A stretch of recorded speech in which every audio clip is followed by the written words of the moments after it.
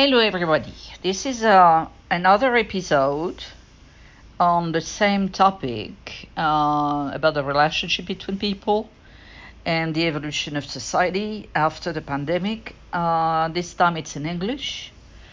And to people that know me, I've always said that I was a different person, and I'm not saying that I think differently when I speak English or when I speak French, but I mean, it's sometimes a different way of saying things. So let's talk about what I've noted in the relationship that I've had with people in the last 2 years and a half, and the changes that I've also observed after the pandemic. But we've already talked about the fact that being obviously locked down favored, in a certain way, reflections about our human condition, the fact that we are social animals, the fact that I like being with people. I like being able to exchange, to interact, to give my opinion, and I expect people's opinion in return, and have this kind of dynamics, running. And that was broken. I have to admit that was broken. But at the same time, because there's always a positive aspect in everything, at the same time, what happened after is that because of the pandemic, people thought differently and spent more time thinking, to the extreme, obviously, position of thinking that all this was a conspiracy and people wanted to destroy the others or human or mankind, which is obviously ridiculous. Nobody wanted to destroy or kill people with the vaccines or with the virus. But at least this controversy and these disagreements between people, even friends sometimes, has allowed people to enlarge or to broaden their views about medical research, what a vaccine was for, and why people did the vaccine, and to what purpose. And all those reflections have been extremely positive in the sense that people have realized, I mean, some people and most people, obviously, that got the vaccine, realized that they had a role, they had a purpose. Because so many people got the vaccine and the boosters and everything, it helped save lives. And that is extremely important. And obviously, lots of people have said a lot of things which were not correct about that. And because they were afraid, and out of fear and anxiety, you do and say things which are not necessarily logical or very thoughtful. So that has encouraged reflection on the medical field, on the medicine, and people have been thinking because they were anxious at the beginning. When we didn't have the vaccine, we were all extremely afraid, and it hadn't been the case for decades, to get that disease and die. That fear of death was extremely prevailing in all the discussions we had, and in the news everywhere. So that has changed the way people look at the world. And also I realized that people were more inclined to talk about it too. So when people say, I'm not saying only talk one to one or face to face, I'm talking in general, like on social networks.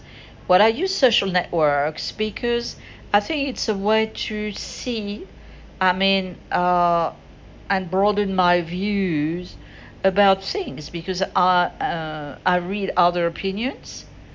I don't necessarily agree, but I mean, at least take those into account, and it helps me relativize.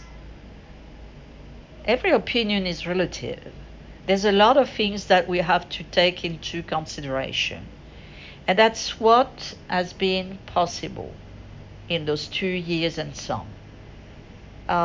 People have been crazy sometimes. They also divided. They were also divided, or their opinion at least was divided because they didn't know what to do. So those doubts, most in most cases, were healthy. Because when you take everything for granted, I mean, it kind of alter your reflection. And that's what we've been used to for decades, to think that we were protected, that medicine was the best, and Western medicine for some, and Oriental medicine for others, but at least we didn't have to be afraid. So that called everything into question. And that was one of the changes too, because we realized that uh, life is fragile, even more than what we knew already. But I mean, because it was like a mass uh, fright, I would say, massive fright, and which concerned the whole entire world. Uh, it was very different. It was at a scale that nobody had ever experienced it before,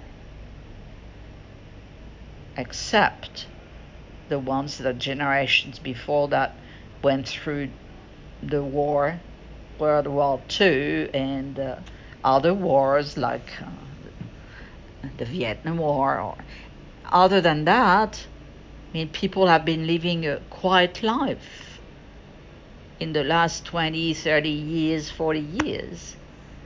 So that was a massive change in people's perspective. And I think that has positive aspect too, because what I've noticed here, for example, in the United States, and I think in Europe, because I talk to people in Europe, in South America, in the United States, and in Africa too, in general, people have been forced to look at things differently and got aware of what matters in life. So, here, for example, in the south of the United States, I saw people gather around their families, their relatives, their what they had, what they own, and protect. A reflection of a reflex, sorry, of protection. Um, and that also is very noticeable. So this is part of the reflections that I wanted to share with you. There are many, and I think there will be several episodes because I keep observing. I love observing people's behaviors and see how the world evolves. That's very important, and society evolves too. And at work, in companies, the relationship between people at work has changed. Everything has changed. And now, and that will be probably the subject of my next episode, obviously, people seem to be more aware of the dangers of the climate change, for example. They were in denial. I mean, lots of people were. And now you see governments, you see individuals, all are afraid, anxious, and want to, well, to step up. And they want to take responsibilities, or they want to make changes in their life. And that is very important. I think that's also part of the changes, because we are at a turning point. The world is changing. So let me know what you think, and tell me if you agree, disagree with what I said. If you have noticed other changes, other things, I mean, let me know. Send me your recordings. Bye for now.